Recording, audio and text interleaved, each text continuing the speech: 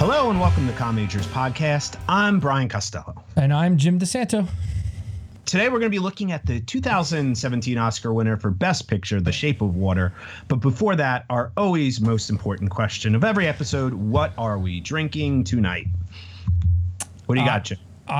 This is a bit of a departure. I am currently drinking Dasani sparkled water. Sparkling water.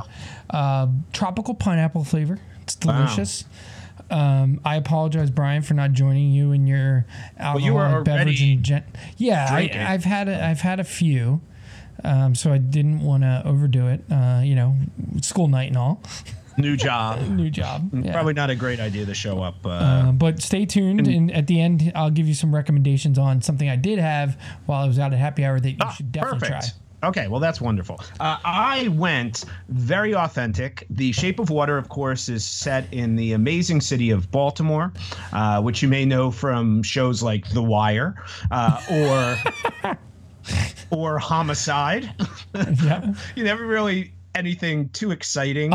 Or He Said, She Said with Kevin Bacon and Elizabeth Perkins, if you're looking for a 80s movie reference. Or the Cake Show, Charm City Cakes. Yeah, Buddy, right? Buddy. No. That's the Cake different? Boss. That's guys like New York all through and through. Oh, he's New Jersey, isn't he, that guy? Duff was Ace of Cakes, right?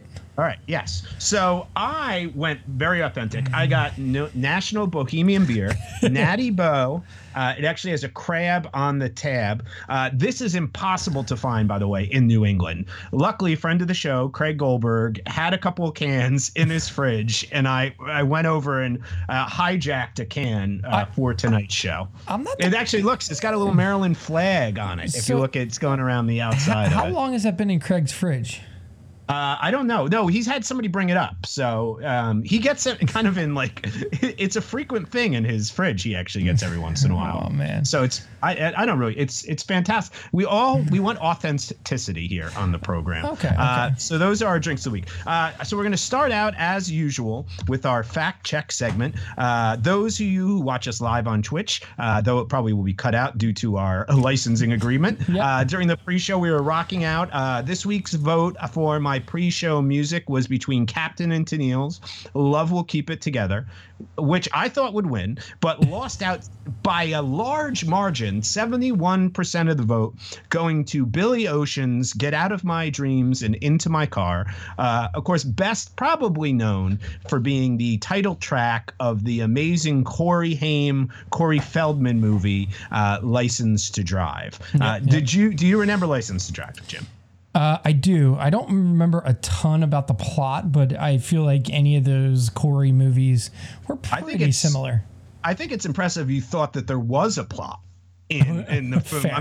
I'm not sure there were. It's a grand total of an hour and 25 minutes long, but it does feature in one of her earliest roles Heather Graham as the girl that Corey Haim was trying to get out of his dreams and into his car.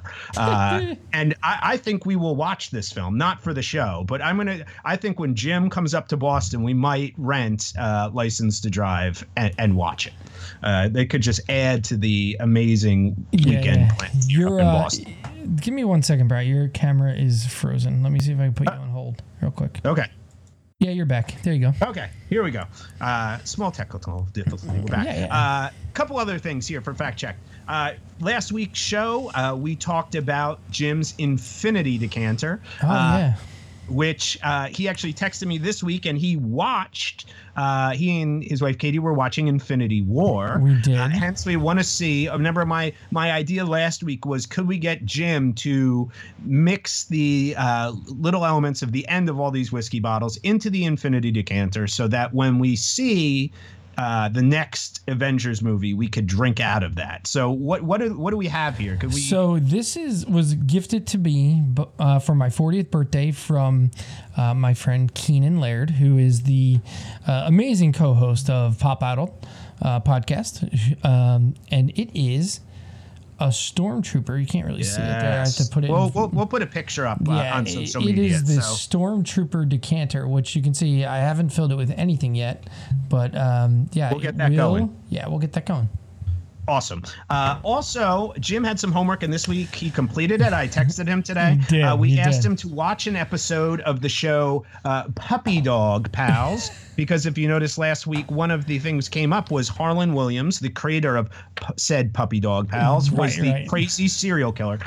In like one sentence, what was your thought on Puppy Dog Pals? You know, it's funny. When I started watching it, I was like, oh, yeah, my daughter has watched this before.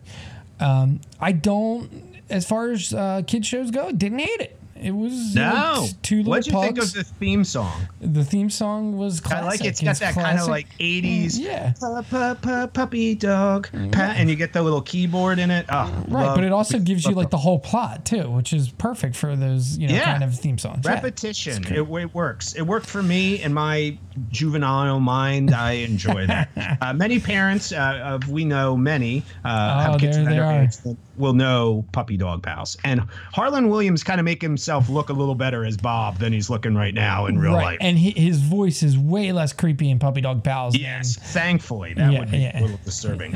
Okay, that leads us into, though, so we know what Harlan Williams is doing now in his post Something About Mary days. We kind of talked a little bit about, was Something About Mary the high watermark for some of the actors in that film? Right. So first of all, we can take Ben Stiller off that list that we were talking about. He went on to much bigger movies actually than Something About Mary. In fact, if you were to list some of those, he did the Night at the Museum films.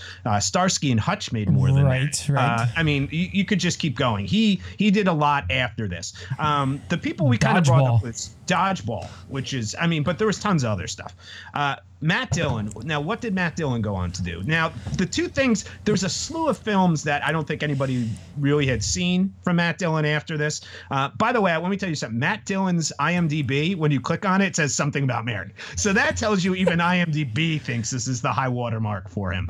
The same year he made this movie, he made Wild Things with Bill Murray, Nev Campbell, Denise Richards. So that was out there. And then a little bit later, I had completely forgot about this. He actually got an Oscar nomination for the movie Crash, which was the Paul Haggis Best Picture. I had completely forgot in my mind that he was involved in that movie. But so those are kind of the two things. And he's doing some other stuff now. I mean, he's constantly working. But I think from a hit perspective, this is right up there as one of his. Yeah, and who would have thought that Kevin Dillon would have sort of overtaken him? Well, I guess now he's kind of cooled off, but with Entourage. Oh, with Entourage, yeah. Well, he did surpass him there for a while. Yeah. Second one was Cameron Diaz, who I was a little hard on in terms of what she went on to. She worked with a lot of big people after this. She was in Gangs of New York, so she worked with Scorsese. She did a lot of other comedies and things like that. I still kind of stand by, I think, in terms of performance-wise, this might be her most notable performance. Again, IMDb lists Something About Mary as her movie. So I'm not the only one there. I will say, though, she was the voice of Princess Fiona in the Shrek movies. And Shrek blew out box office-wise anything else there. And then finally, the Farrelly brothers. I really forgot what had come before this. We briefly talked about Dumb and Dumber last week. You know what movie we didn't talk about? Kingpin. Now, you have to admit, that's a good one. Great. And there is something to that movie, specifically with Woody Harrelson and Bill Murray, that is just off the charts funny. But I think that's a legit good movie, in my opinion. If you had told me Kingpin or Something About Mary, I'll take Kingpin all day. But that was before. Now, here's just a sampling of what was after for them. Shallow Hal, Me, Myself, and Irene, Stuck on You, Hall Pass, Fever Pitch. Fever Pitch, the Jimmy Fallon? Yeah, that was them. Wow, that's their best movie by far. Oh, that's a great movie. But I'm just saying, nothing that kind of fell in it. But as a quick side note, Peter Farrelly actually wrote, but definitely directed Green Book, which you might start seeing commercials for now, which is in the running. It's Viggo Mortensen and, Ali, I forget, the guy, he won the Oscar. He's great. He was in... might be House the best of Cards picture. guy? Yeah. It might be best picture this year. So they're on to that. Is he the one that's in True Detective season 3. Yeah, all those things. So that's a big one. Quick trivia question though, Jim. There was 3 finalists for the Ben Stiller role.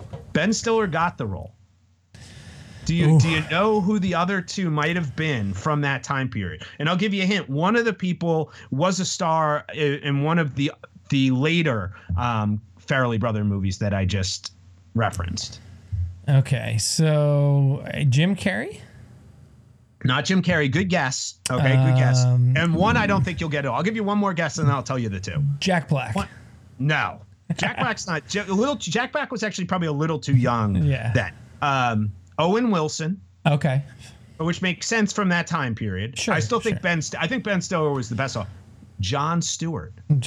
Yeah, which is basically like at that point they were sort of not interchangeable, but Jon Stewart hadn't really done anything at that point. Jon Stewart, actually, one of my comedic idols, which hangs above me right there. I'm pointing. You can kind of see. I'm using a little effect here. Yeah. Craig Kilborn, from the Late Late Show with Craig Kilborn, was still hosting the Daily Show when Something About Me. So Jon Stewart hadn't even done the Daily Show yet. So, but those were the 2 guys. Quick fact check on my part. I felt very upset that I had messed this up. I besmirched the Good Police Academy name when I insinuated that Police Academy 6 was the one that went to Miami. It is actually Police Academy 5, Assignment Miami Beach. Police Academy 6 was actually called City Under Siege. And Police Academy 7, which did not go by Police Academy 7, it went by the title Police Academy Mission to Moscow, was the last Police Academy, and it came out 25 years ago. But just so that your wife, Katie, did not get mad at me, I did one. But I was, by the way, just a moment to say how amazing my memory of awful films are. I was spot on about Matt McCoy taking over for Steve Guttenberg in that one. And most people have no idea who Matt McCoy is. I should add just quickly before we go on to the rundown that if you like Billy Ocean, which 71% of our viewers did, he will be performing in Las Vegas on October 7th. Oh, so is that a one-night engagement in Las Vegas? I don't know, but he will be performing. Who's opening? All I know is he's performing. It does not sound like it's one of the bigger casinos. Okay. Is it a casino? So probably not. It's probably, in fact, it could be a bar. It could be, I don't know where but he is performing October 7th for anyone interested. All right, Jim, we are on to The Shape of Water, which was your choice, which is an interesting choice, really different than anything we did. What's a quick rundown for somebody who has never seen this film? What's going on? Shape of Water was done by Guillermo del Toro. It is basically a modern day, not a modern day, but it's a fairy tale, a modern fairy tale that takes place in the 1960s Baltimore, and it is basically about a mute janitorial worker who works at a secret government laboratory where they're housing basically a sea monster merman type thing. Merman. Yeah, I don't know what. Merman. Let's go with merman. Merman, Dad. Fishman. Merman. Basically like the creature from the Black Lagoon, but skinnier, faster, and more deadly. A little more buff. Yeah. And it's basically about the love story that follows those 2 characters.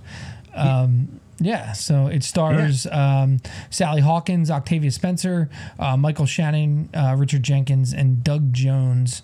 And, you know, there's a lot to say about this movie. So as far as the rundown, that's it. Yeah. Yeah, I want to say something right. To break it down, it's a story about a human that falls in love with a monster in kind of like a created facility, or the exact plot of Pretty Raptor. It is exactly this. The movie you besmirched so strong. There is barely any difference between the love story and Pretty Raptor that could have been, and the love story in this. The acting would have been better in this movie and the writing, but I just want to point it out that the core idea behind Pretty Raptor was the same idea behind this movie. Stop trying to make Pretty Raptor happen. The same idea.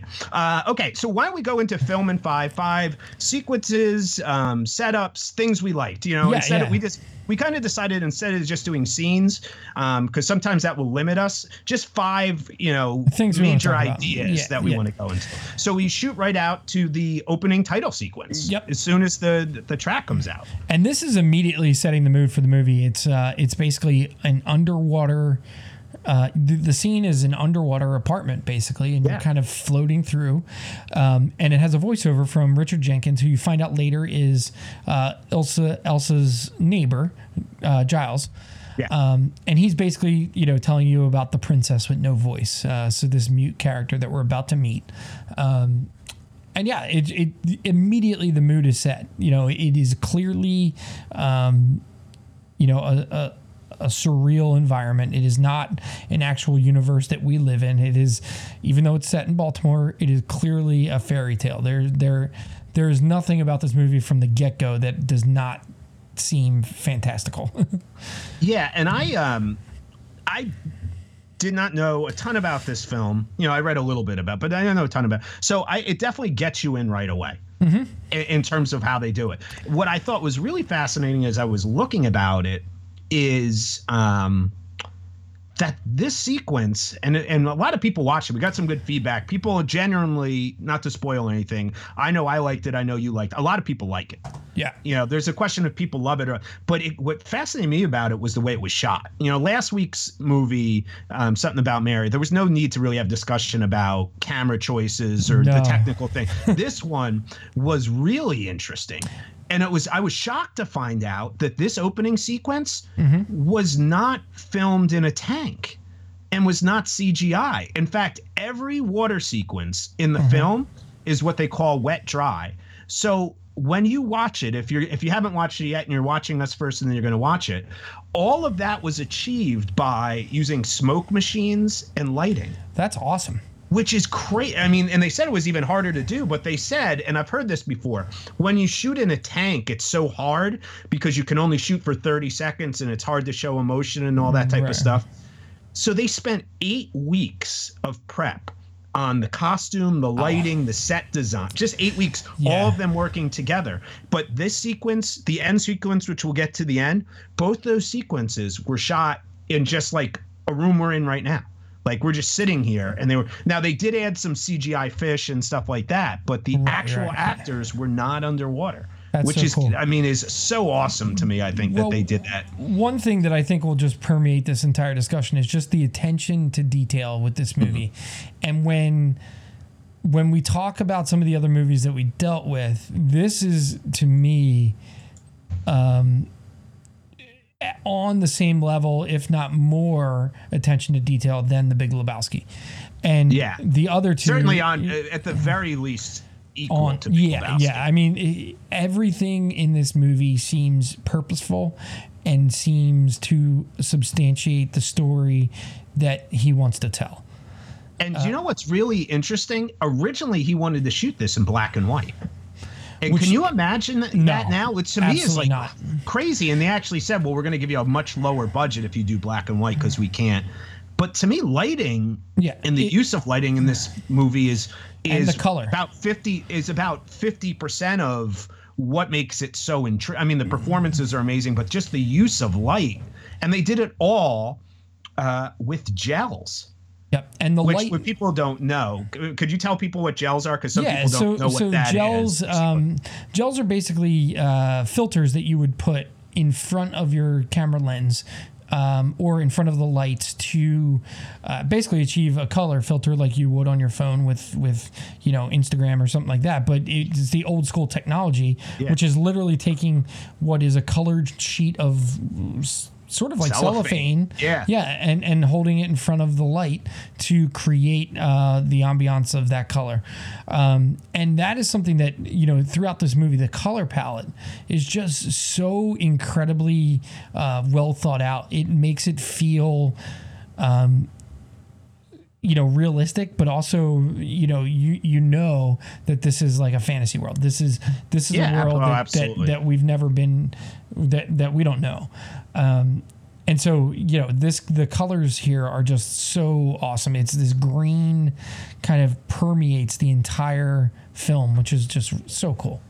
And do you remember when we worked with Chels in college? I specifically. Did you remember the note I put down on it? So lighting was not something I screwed around with, but my work study job at the University of Scranton was the television studio.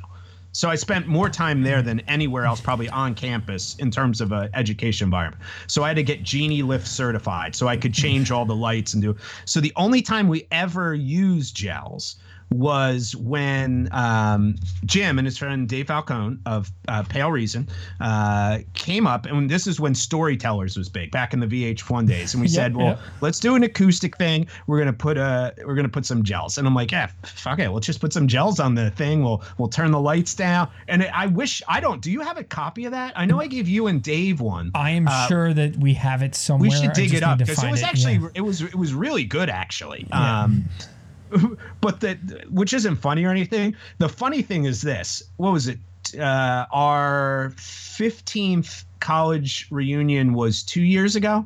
So our amazing Professor Holmes, who is retired since from the university, I said, I want to kind of get in the studio. It's hard for people maybe to understand. I basically lived there for 4 years. I'm like, she's like, I'll bring you over. We can go in. And wouldn't you know that fucking red gel still up there was still up there on that one light on that one spotlight that's never been used. That one spotlight that was never used. But I learned that day though that the gel lighting did look actually cool, and they used it in this film, and they use it so I'm thrilled they do this. From there we get this introduction into the character world, which again I think is very Lebowski-esque, and the character's a mute. Right. So there's no, but I mean, you don't really know that yet, though. No, you don't. But just the way they establish all these shots, it's like you're starting to gain a lot of knowledge just because he pays so much attention into it. I mean, for example, right away, we know she enjoys masturbating while she makes hard-boiled eggs. She synced that up with her egg timer, apparently, which is an interesting character trait, I guess. Well, I think it was trying to show you how regimented her life had become at this point. We're meeting someone who is due to whatever circumstances basically doing the same thing every day with the same plan, no deviation. It had that feel to it for me. And I think it was interesting too that we know it's a fairy tale, and it's at the time it's a fairy tale. There's also a lot of very non-fairy tale-esque elements thrown into it, which I think is an interesting dynamic he was playing. I'm going to make a fairy tale, but this is not a Disney fairy tale. Which is very, very much his style. If you have ever seen The Devil's Backbone, which is a Spanish movie, but it was one of his first major films. It might be his best film. And then Pan's Labyrinth. Yeah. So, I mean, it's probably a toss up there.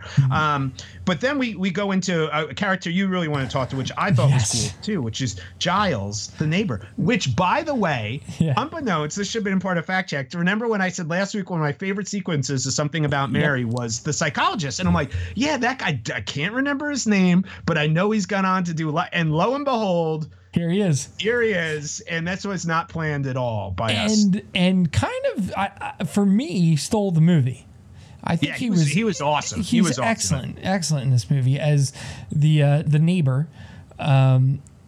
He's an artist, starving artist. He refers to himself an older, aging, starving artist, which is clearly in the time. He's a painter.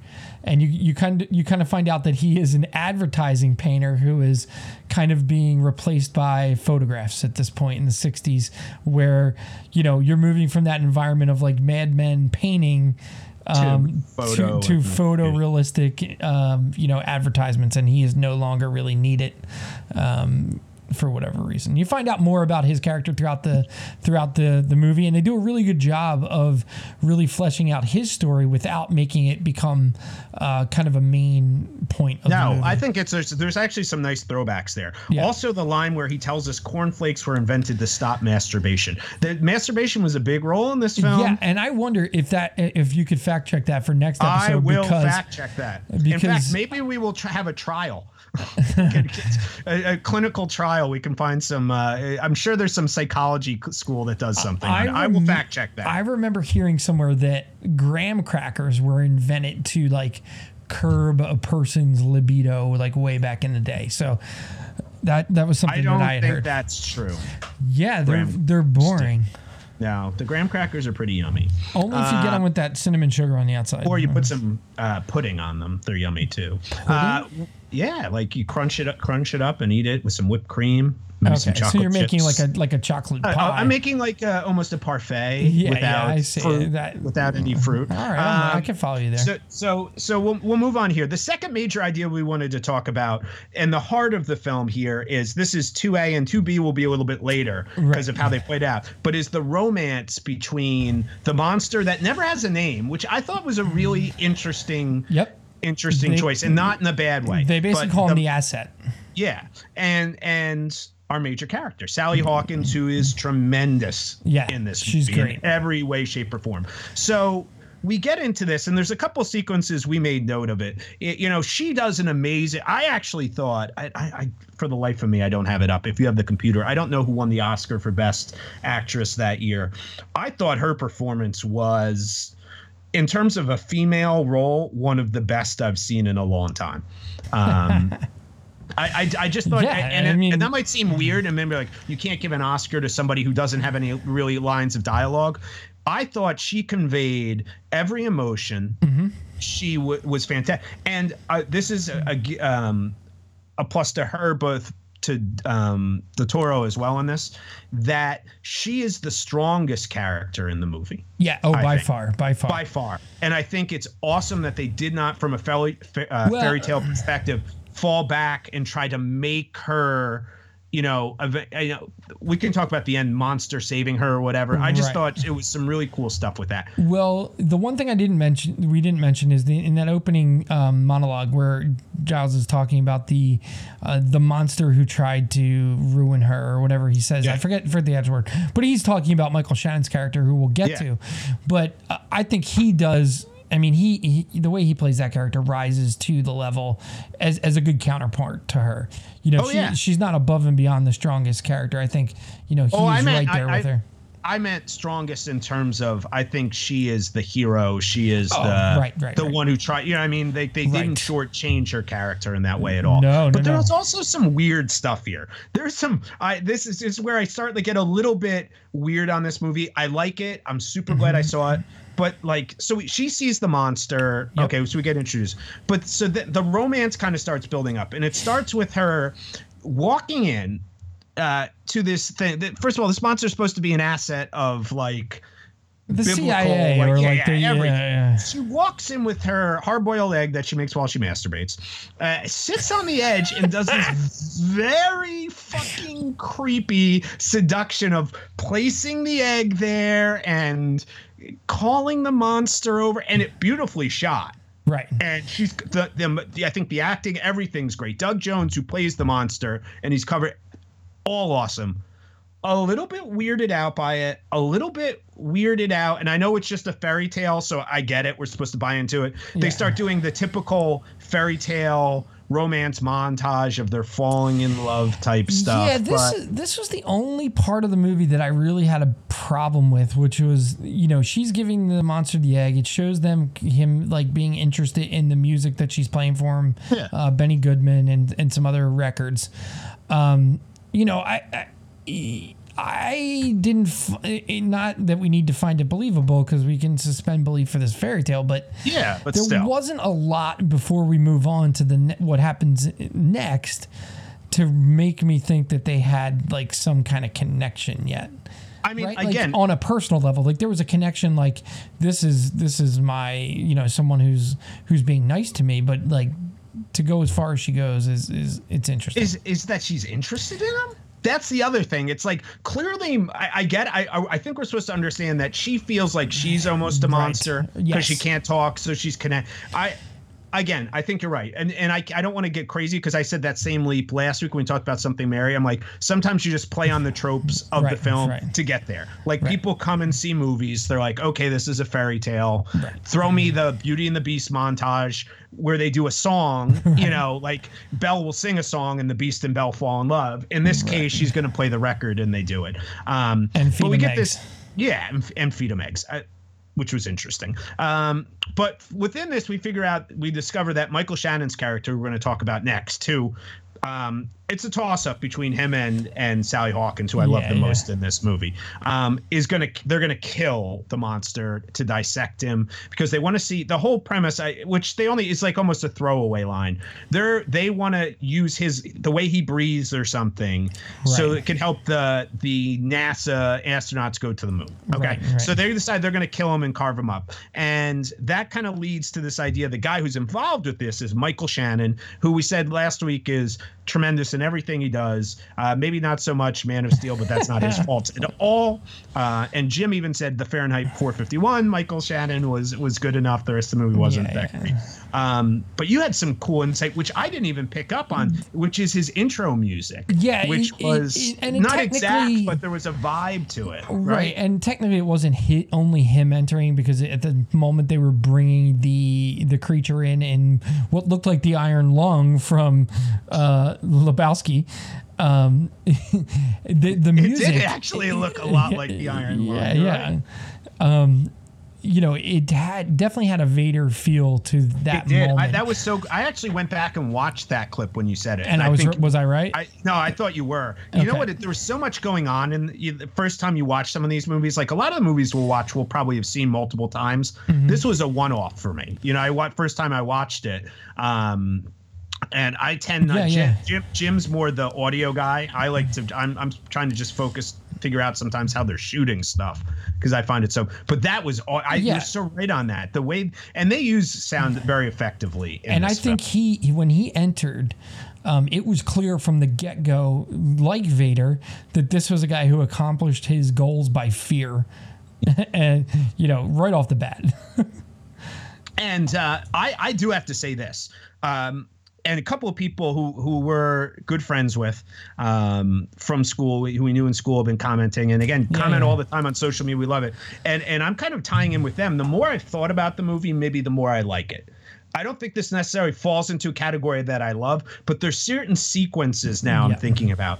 And I think one of the more memorable sequences that I'll keep thinking about is this Michael Shannon in the bathroom hand washing sequence. Oh, God, yes.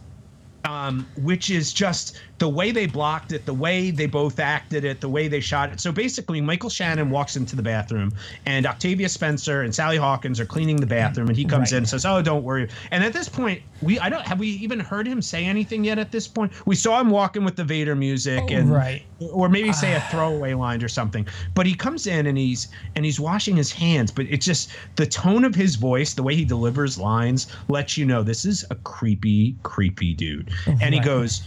And he washes his hands, then goes to the bathroom, and then is like, "You don't wash your hands twice. You wash them." I don't even want to go through the whole monologue, but it was like this kind of very odd, demented, which he delivers brilliantly. And again, it's like not so much what he's saying, it's like gives you an idea of the mindset of this guy, how he's going to deliver lines. But it also sets up the fact next time we see him, the monster bit his fingers off. Right. And there is just something so creepy about that bathroom scene, because not only does he not wash his hands, but he also basically, I don't want to say he forces the women to remain in the bathroom while he goes to the bathroom. I think he absolutely does. Right. I think he's using his fear and power. There's a whole subtext. And Michael Shannon is this is a commentary of, I think, almost everything's wrong with a certain mindset of certain men in the world. Right. And he's playing out that archetype of, I'm going to be dominant. And we'll go on some other elements here of lines he says. And the relationship, it does kick off the beginning of his relationship with water throughout the movie. Yeah, which is not good. No. He does not have a good relationship with water at all in this film. So the one thing, fingers. Oh, go ahead. One thing I wanted to bring up was, and I think it might be I'm trying to remember when this exact happens, but he's got some great lines, and I just want to talk about a few of them. Oh you put some great quotes. So the first one is, and if you're not paying attention, it could just be a throwaway line, which is, it's Lebowski-esque again. It's Lebowski-esque, but this is so meta. Listen. This is so meta for the actors, because he is talking to Octavia Spencer and Sally Hawkins about something, and he just says he kind of realizes that he's talking to two maids basically, yeah. And he just says, "What am I doing interviewing the help?" Which is basically a throwaway line until like a bell went off in my head and it's like, oh.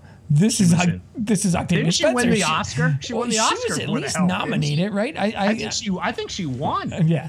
So I thought that was great pretty line. funny. That's great. Yeah. Tell the other one. The other one, I died laughing because I forgot about the line. And you put it on and so he's talking Shoshi. and I forget I forget the actor's name, but he played Arnold Rothstein in Boardwalk Empire. Yeah, very good. No, I'll hold on. I can find it. So but go ahead. It's not about that.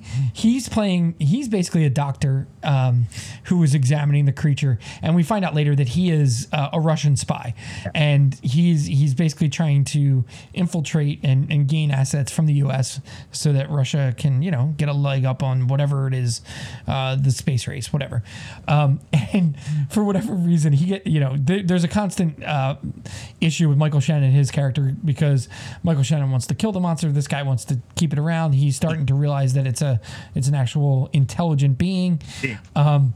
And Michael Shannon just yells at him one time. It's like Dr. fucking Shitbird, which just made me crack up laughing because, there are very few ways to say shitbird without like making people laugh. And I think the first time I ever remember hearing that term specifically was The Wire, which is set, I wonder if it's a callback because it's set in Baltimore. That would be Baltimore. Yeah. So, and I feel like there's a lot of that going on in this movie. There's basically a love story between the monster and Sally in this movie, but there's also a love story clearly with Guillermo del Toro and just film in general. He uses every chance he gets in this movie to display another piece of film, whether it's someone watching something on TV, whether it's the theater below where Sally lives is showing different just the movies fact that he and sets there is and so I like that. I like to think that that's a reference to The Wire. If it wasn't, I'm still going to pretend it is. Well, it doesn't matter. Yeah. It's to us, it's a reference to The Wire, which we love. Yeah. A couple other things I found really interesting to him. This might be one of the most despicable characters in film. Oh my God! The part where he's like, so then he has Octavia Spencer and Sally Hawkins. He goes, he basically pins down Sally Hawkins and says, I'm gonna make you squeal. Oh my God! He's gonna oozing that. But then you get this whole thing about him where we go home to his house and his wife is there, which was weird. Like she's like, wants to have sex with him, but then she's like, let me smell your hand, because his fingers that were bit off were put back on. Listen, let me tell you something. I am the last person, if Jim obviously knows this and everybody who started to watch the show knows, the last person to say complain about just like weird nudity put in, because I love 80s films which just used to do that, but I thought this was just a weird. See, I understand it was playing more into this idea of his dominant, like how he sees women, I think. Yep. Which is key. But I also thought I found a Del Toro quote about this movie that I thought fit Michael Shannon perfectly. All right, let me hear it. And he said, and I think accepting that you are a monster gives you the leeway to not behave like one. When you deny being a monster, you behave like one. And if you think about who the monster is in this movie, I think, even though he doesn't say it, he's pretty self-aware of where he is. Sally Hawkins, who thinks of herself as a monster, I think, as we'll talk about the romance with the monster, fully embraces who she is. Right. The person who's not embracing who they are and how they behave is him. And I think it's a real commentary of people in general who think of themselves as, well, I have a job to do. I'm going to do this. This is who I am. There's nothing wrong with how I do. There's nothing wrong with me as an individual. Right. And that allows them to go do these things, which I thought his character was the epitome of that. Right. And he also hides behind a bit of Christianity as well. And he doesn't come right out and say that, he's Catholic or whatever, but he does talk about, being made in God's image, and that monster is not that. And so this and that, and he quotes the Bible here and there. It's just so I think he's doing a really good job. Del Toro is doing a really good job of playing with the idea of what a monster is, right? So you have Sally, who believes she's a monster. You have, the asset who, by outward appearances is a monster. But he's not. Right. And then you have like these other characters that are kind of thrown in here, right? So like you think this Russian spy and the Russians and what, is this guy going to be just an awful person? And he turns out to be a good guy. Well, no, because I guess, again, he's another example of Del Toro's quote. Right. That guy knew what he was. Right. And when you know what you are, I love that line. And there was also one other throwaway thing here, which I don't know if many people caught on. One of Giles' failed campaigns. Yes, I was going to talk about Giles. Was the green Jello. Right. They said, the family doesn't look happy enough. And then in the last scene you see with Shannon and his family, the wife's bringing out the green Jello. Right. And she's like, I think that's almost a commentary on the American family of, we're sold this idea, again, of like the monster. We're sold what monsters are. Right. We're sold what the perfect families are, when the reality is much more in line with what Giles was showing and his understanding, because Giles had embraced who he was as a person. Well, not yet, because throughout the movie you kind of get that, but there is the part with the green Jello with Giles as well, which is he's going to the diner every once in a while to get the to hit on the server there, and this is where you find out that Giles is gay, and he has a thing for these the server at the diner, and this guy at the diner basically says, "Oh, you want the key lime pie?" But when you look at it, it's not really key lime pie. It's like key lime Jello. Yeah, it says I don't like key. Yeah. Yeah, and you also realize that he when Sally doesn't want the Jello, he goes, "All right, I'll save it," and he goes to put it in his fridge, and there's like 15 other slices of that pie in there, which means he's been going to the diner, getting that pie and not eating it. Meaning, to me, that really signals in exactly what you mentioned. He is not admitting to himself who he is and who that server is, right? And then he quickly realizes when the server shows outward racism and homophobia and everything every other. That he kind of, and then kind of inspired by Sally, he sort of owns his self as well, right? He becomes more of himself. Well, he does, and he becomes it through the next idea that I think would just shoot through this very quickly, which is the breakout sequence. They know Michael Shannon's going to kill him. Great little, I love this, and one of my favorite movies of all time, which we'll do, is Mission Impossible. And they're very good at this, but setting up just the breakout. It's always some kind of heist or some kind of thing, and he shoots it beautifully. This is where the point where every camera shot was planned out to be like they were floating. So you were supposed to feel like you were in water in this whole movie. It was all steady cams. I love it. I mean, as we know, I'm an amateur, want to be reading on cinematography now. But the first thing I saw, I was like, I just love this. It's like the shots start out and the camera's already in motion, and that was all planned. It was amazing. But basically, we don't have to go too much into this. They're able to break the monster out. Right. And that gets us to the second phase of the girl monster relationship. And I just have to say this. So they break the monster out. Right. They bring the monster back. They put the monster in the tub, which I had assumed it was Sally Hawkins' tub, but it might have been Giles' tub, whatever. I just want to point this out. So I see this, and I pause the film, and I turn to my wife, Aileen, who's watching with me, and I turn to her and say, "Where's she going to masturbate now?" Upon which she turns to me and says, "I was just thinking the same exact thing." Oh, man. And that is why we have been together for 14 years. Right. She's changed me for all the better ways, and Jim can tell you that. I have clearly changed her for not in the better way. If that's the analysis of the film, that she is gravitating towards, like I am. But the monster is now. That's not here nor there, Brian. Yeah, the monster is out. And we get a kind of cool finally monster-esque scene. Talk about the cat. The cat sequence. So was crazy. You learn that Giles has a bunch of cats that he's taking care of. He's like a spinster, right? He's an old gay artist. They're gonna play every typical cliche of an old gay artist. He has He has cats, but he's super smart and So I'm trying to remember how this starts, but he falls asleep, I think. Yeah. Giles falls asleep. He's like sketching the monster and he falls asleep. He falls asleep, and the monster decides, you know what? I'm going to get out of this tub. I can walk around. I can be out of the water for a little bit. So he's wandering around. He wanders over to Giles' apartment where he sees and this is one of the moments where they start to show you that the monster has more intelligence and more. Yes. Because there's much more to him now. Right. You're so seeing he's him in motion. And he's recognizing the beauty in the artwork. Right. He's going up to Giles' painting and drawing sketches of himself and saying, and he's just looking at him, but you can tell that he's like, wow, that's beautiful. And he realizes how beautiful it is. Then from that beautiful moment, it quickly turns to one of Giles' cats meowing at him. And the monster kind of, doing his monster thing and making his noise, and which at that point wakes up Giles, which it cuts back to Giles.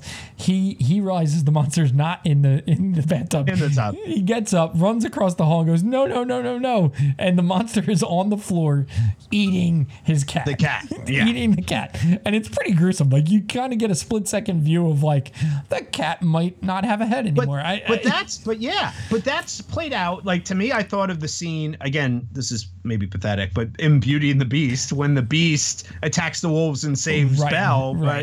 You see the monster side of him. Right. From there, we get monster sex.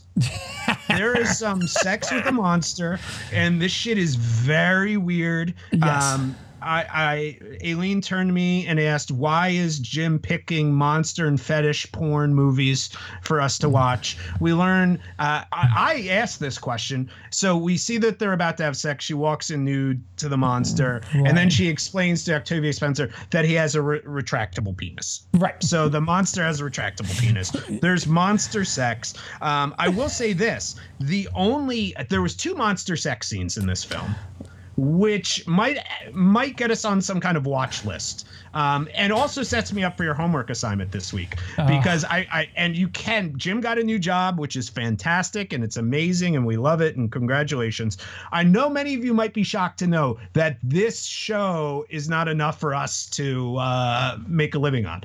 In fact, we have not made a cent on this show. No, we're in the hole a good 10 grand. Yeah, we're in the hole a lot on this. But your homework, and I found this today on my own personal phone because I myself am not looking this up.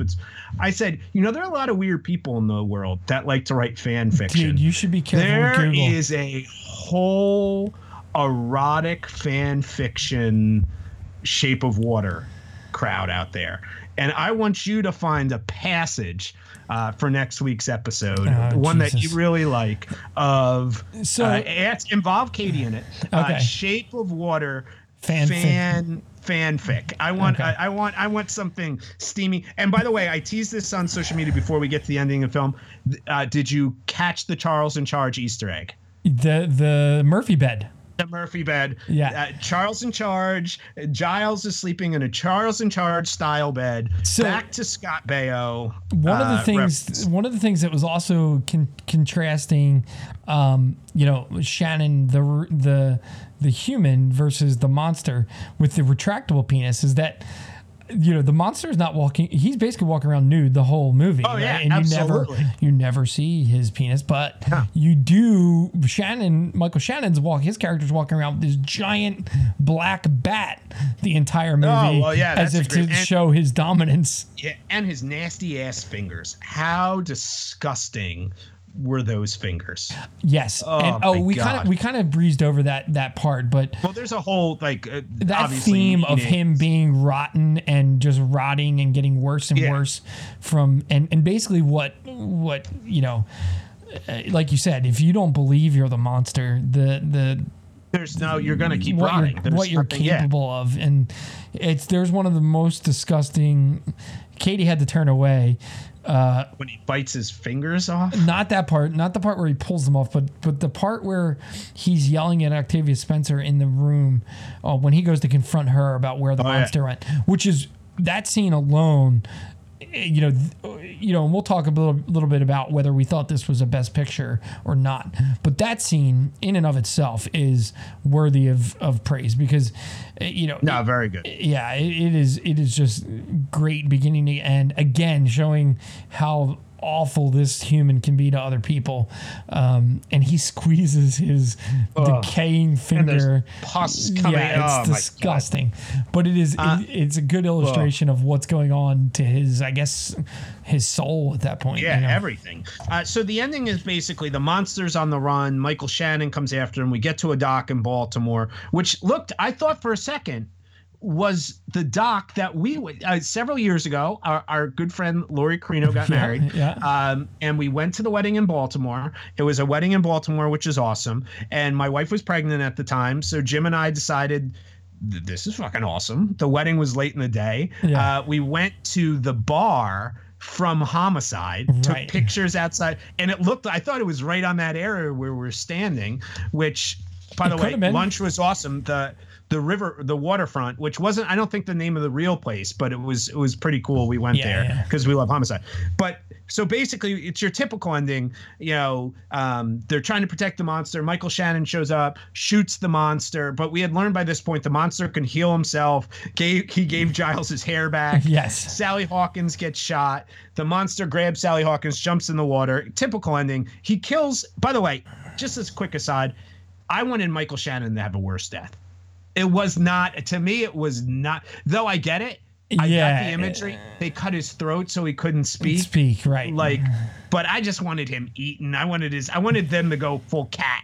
I wanted the monster to go cat action on him.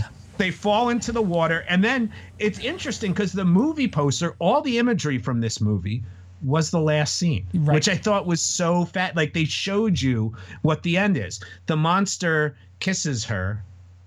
And she comes to life, and then the scars on her neck are gills. Yeah, which, we did talk about that. By the way, but yeah, whatever. Because I think I didn't like that. I'm like, it was clearly guilt, but whatever. And they filmed that with smoke machines and stuff. All in all, we come to an end, and let's kind of talk about what we liked, what we didn't like here in a quick shot. Here, what are like one or two things you really liked? So for me, Giles, the neighbor. From beginning to end of this movie, I was just, every time he was on screen, I was into what he was saying. I thought he was funny, but also like just a heartwarming character in general. And for someone who seemed to have lost like his faith in all other people, to see him kind of come back towards the end was just great. The color, again, of this movie, the color palette that is used, it is just, to me, this is like one of my like aesthetics. Like, I just love the way it felt. I love all the greens and that kind of, alternate version of the 60s kind of look at it. And again, like the attention to detail, even like that first scene where you're seeing her go through her morning routine and looking at the bathroom, and how like, they clearly set all the set designs were not, none of these places existed. It did, everything everything was made constructed. I'm sure. Like the tile, I was just looking at the tile in her bathroom and how it was cracked and distressed in certain ways. And it was just, it makes me think of like when I really love a song and I really love an album, and every piece, every note sort of supports what the writer is trying to accomplish, what message they're trying to send. And I think he just knocked it out of the park when you look at that perspective. Yeah, my two ups, Sally Hawkins, Michael Shannon as well. But I thought Sally Hawkins, everything about her performance I loved. And then I already mentioned the camera movement. Right. I thought was awesome. Downs for me, just quickly, I thought they at times got, I understand they wanted to be fairy tale. It was almost, they got caught where it was kind of fairy tale like, but not fairy tale like enough. Right. Just a slight complaint. Again, it's only the other thing is a talking point here. I'm not quite sure that in my mind this is best picture caliber. It won the Best Picture. Yep. I like the movie, and the more I think about it, I think it's cool. And some years differ from others. Right. But I thought there were some good performances, some good cinematography. I just don't know if when we do Oscar month, we're going to do Oscar-winning pictures. Mm-hmm. We've already talked about this. I don't know if this is one that stacks up with some of the great Oscar. And again, that takes nothing away from it. I'm just not sure. To me, this is necessarily what I would perceive as a Best Picture. Yep, that makes sense. I could see that. For me, the only real down was in it, and me and Katie were talking about this as we were watching it. It's just there was something in that first part of the romance prior to the escape where I thought that we just needed one piece of a scene to show a little bit more of a connection, because I think, you saw her giving him the eggs and like attracting him with music and dancing and stuff like that. But there was no indication other than the fact that he wanted eggs and, liked music, that he had any kind of connection to her. So it would have been nice to see one thing from him towards her in that moment to sort of just build that connection a little bit more. But I'm really starting to nitpick at that point. Like I did not find a lot wrong with this movie. Do you think this movie was a prequel to Splash? No. I have an idea that this might be Daryl Hannah's parents. This film, to me, was lacking John Candy, but this could be a prequel to Splash, potentially. Wasn't it Tom Hanks? No, John Candy was in the film. Oh, okay. Tom Hanks was good, but John Candy was the really, I think, funny one in the film. Okay. But they could be Daryl Hannah's parents. But the other one is, Doug Jones playing the monster. Also, prior to this, played Abe Sapien in both Hellboy movies, who is pretty much the same exact character. Yeah, except he can speak English, so maybe he is the. There is a new Hellboy. It got pushed back 3 months, though. I love those movies, by the way. Yeah, the new one just got pushed back 3 months. All right, so that is thumbs up, thumbs down. Now it's time to go spanning the globe, pop culture style. First, a couple of things. Instant reaction. Dark Phoenix trailer dropped today. Are you thumbs up or thumbs down on the Dark Phoenix trailer? I'm sideways on this one. I love the X-Men. Did you like the new class? Because I loved the first one. Two. The first two. I really liked First Class, and what was the next one? Not that was terrible. Days of Future Past was bad. Apocalypse wasn't was that bad. The second one? I thought there was one in between. No, I don't think so. I think that this would be the fourth in this new. Well, then round. I only liked the first one. Yeah, I stopped watching Apocalypse after 25 minutes. Yeah, and so I just didn't care. There's just something, and what's his name? James McAvoy is fantastic, and Michael Fassbender. I don't actually think the performances are bad. I just don't. I think they own like those characters, and but there's something about all the other characters who are the real X-Men that I just don't like. Jennifer Lawrence, and I just don't feel like they are the characters. Like when I see them, I'm like, these are actors. I'm not invested. Hugh Jackman is not involved anymore at all. Right. And so and even that was a problem with the other X-Men too. Like him and Patrick Stewart, I thought were the only ones that really felt that way in those movies, and Ian McKellen, obviously as Magneto, he was great. But yeah, I think this is a problem with the X-Men franchise, is just they haven't built these characters in the way that the Avengers have been built. So there's not really much to care about personally for each one. Yeah, I'm thumbs down. I told you I didn't finish Apocalypse. I don't really want to see this movie. And to tie this in with the other news that was actually the talking point we're going to do for a lead off here, Kevin Feige, who runs the Avengers and Marvel, MCU, was announced that he's taking over the X-Men. Thank God. Because and by the way, does that make this film even more irrelevant? Because he is cleaning house. All these people are gone. Yeah. It's like 20th Century Fox is like, let's just get this out. We'll make some money. But I hope that and I'm really confident now with him doing it, that they're going to be able to come up with a really intriguing way. And you know what else is going to go back to them? Fantastic Four. And I think they're going to be able to stop with that. But they could.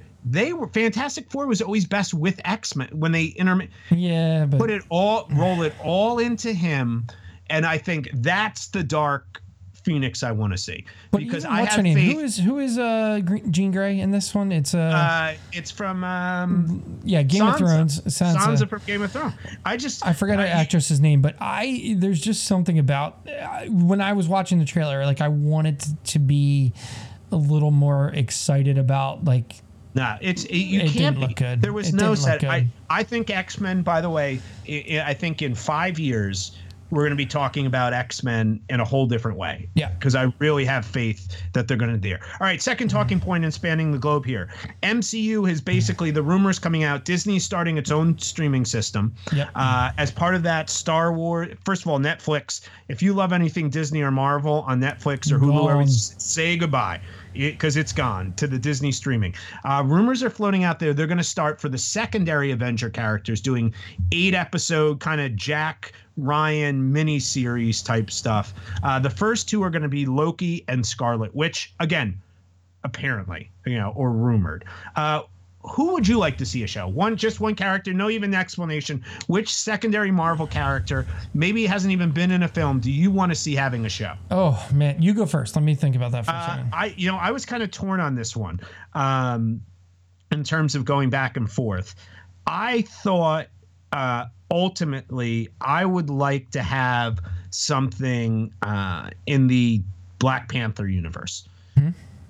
I think some of this, an offshoot of one of those characters, because the reality to me with this is you can't pick one of the big guns, because they're not going to spend the money on special effects and things like that.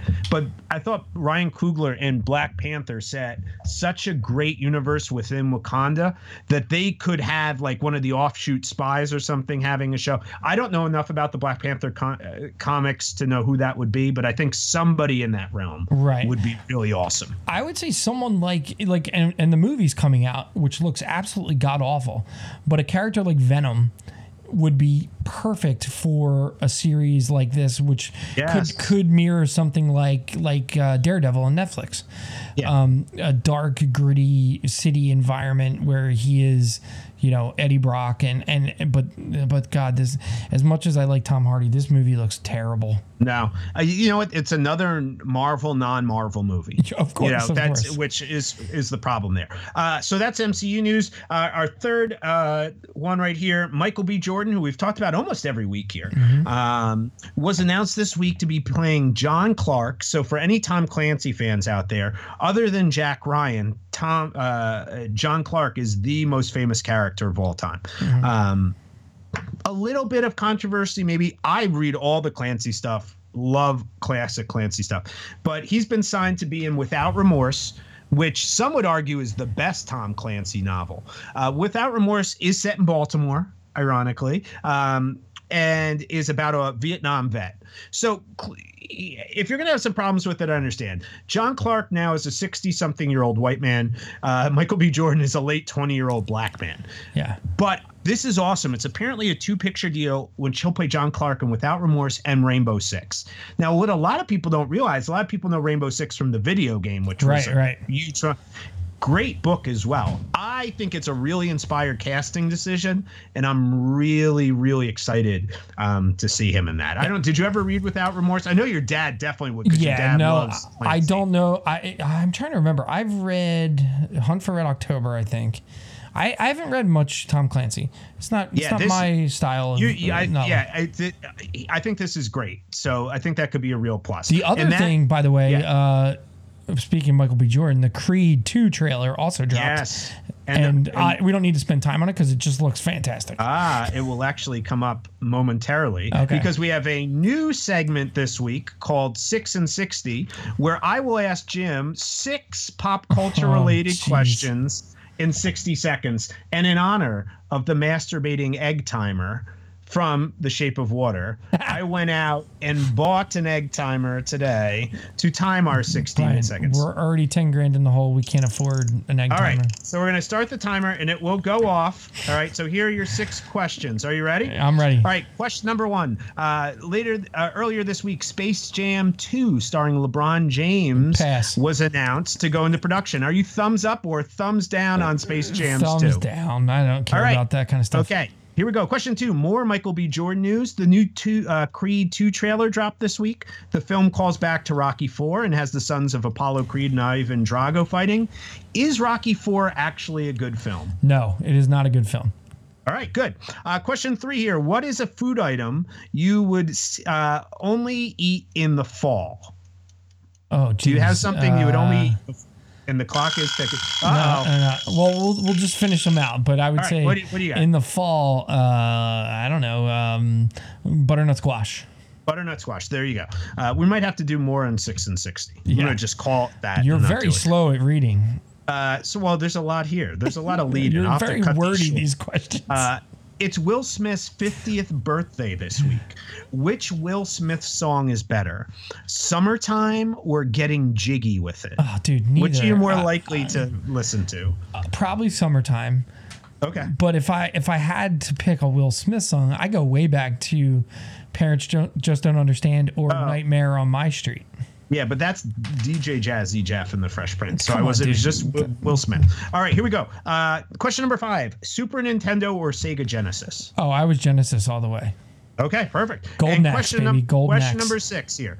If you were going to engage in a sexual relationship with a half humanoid, half animal, what type of animal would it be? Oh, Jesus, Brian.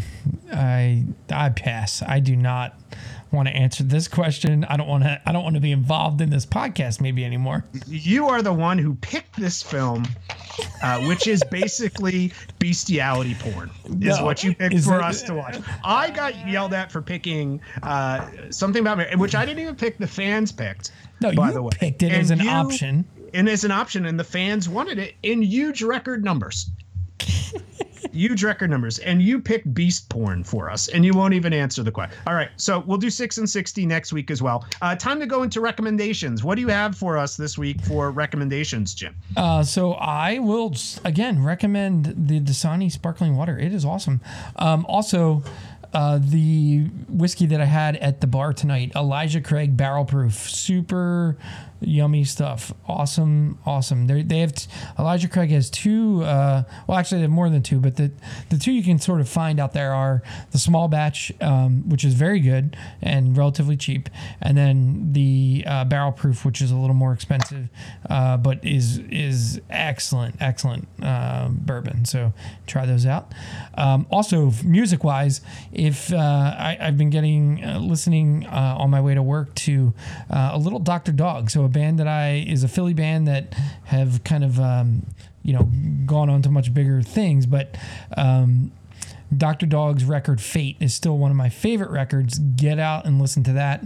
It has a lot of really great songs on it. Excellent. All right, my recommendations for this week. First, from a beer perspective, if you can find it, Natty Bo, National Bohemian Beer of Baltimore fame. It's delicious, cool looking can, of course. A couple other things I recommend highly, Without Remorse. If you're interested in Michael B. Jordan films, fantastic book, Clancy related. Finally, this was a book I had plugged the first 2 episodes of our podcast. Red War is officially out now. You weren't able to buy it before. Now it is on stands. First week, hoping to be number 1 on the New York Times bestseller list. Highly recommend that. And that is it for me for recommendations this week. What do we got plug-wise? Check us out on Facebook, YouTube, Com Majors, and also on Twitter. We are at MajorsCom. And you can always watch us live on Twitch while we're recording, usually Thursday nights. And that is at twitch.tv/SoldierOnTV. And you can, if you want to join there, you can actually chat with us. We've had a few people jumping in the chat and asking us questions and giving us some ideas as we go along. And we would always greatly appreciate that. Upcoming, we put this out on social media, talked about it briefly last week, but on October 25th, so start planning accordingly, we'll be doing a Com Majors live event on Twitch, our first ever bestseller to Blockbuster event, where we are reading and viewing Harry Potter and the Sorcerer's Stone. I'm in the process of reading it currently. We will watch it. We would love to hear your questions. If you know any Harry Potter fans, please share that out there. We know there are so many of them, and we think this is going to be a cool thing. I am going to be making some alcoholic butterbeer. Jim will be drinking alcoholic butterbeer as well. His wife. Will not. Katie has already shared that she has some recipes, so we will make sure there's there. We will have a special guest Harry Potter expert, hopefully joining us for that episode, and we think that is going to be a lot of fun. And we're also teasing. We are only 2 weeks away from the big Jim Comes to Boston event, and we've already started sketching out what that is going to look like, and it seems like it's going to be a good time. Would you not agree there, Jim? I think it's going to be a great time, Brian. So our movie next week, this is one that popped into my mind, one of my favorites in terms of thinking and discussing. We're going to be watching Christopher Nolan's Inception, which I have not seen in a long time. I saw it in the theater, and I'm excited to watch it again. I think I saw it maybe once after the theater, but it is a pretty dense movie, so it's not one that you're just like, I'm going to jump into Inception today. No. And I'm psyched because I'm the opposite. For years, I taught psychology, and we would use that film every year. So I think it'll be interesting to have. I've taught the film before, so I think it'll be interesting to have these two different takes. And that's it for us. We had another great time with you guys. Make sure, as Jim said, you follow us on all those spots, share, comment. We're going to see what fanfic of Shape of Water Jim has for us next week. No doubt it will be exciting beyond belief. If you think there's something that we need to fact check, or if you have any 6 and 60 pop culture questions you'd like to ask, we will also have our pre-show music vote coming up this week. Of course, Billy Ocean. If you're in the Las Vegas area, check Billy Ocean out. But other than that, that's all we have for you, and we will see you next week with Inception. Yep. Thanks, guys. See ya.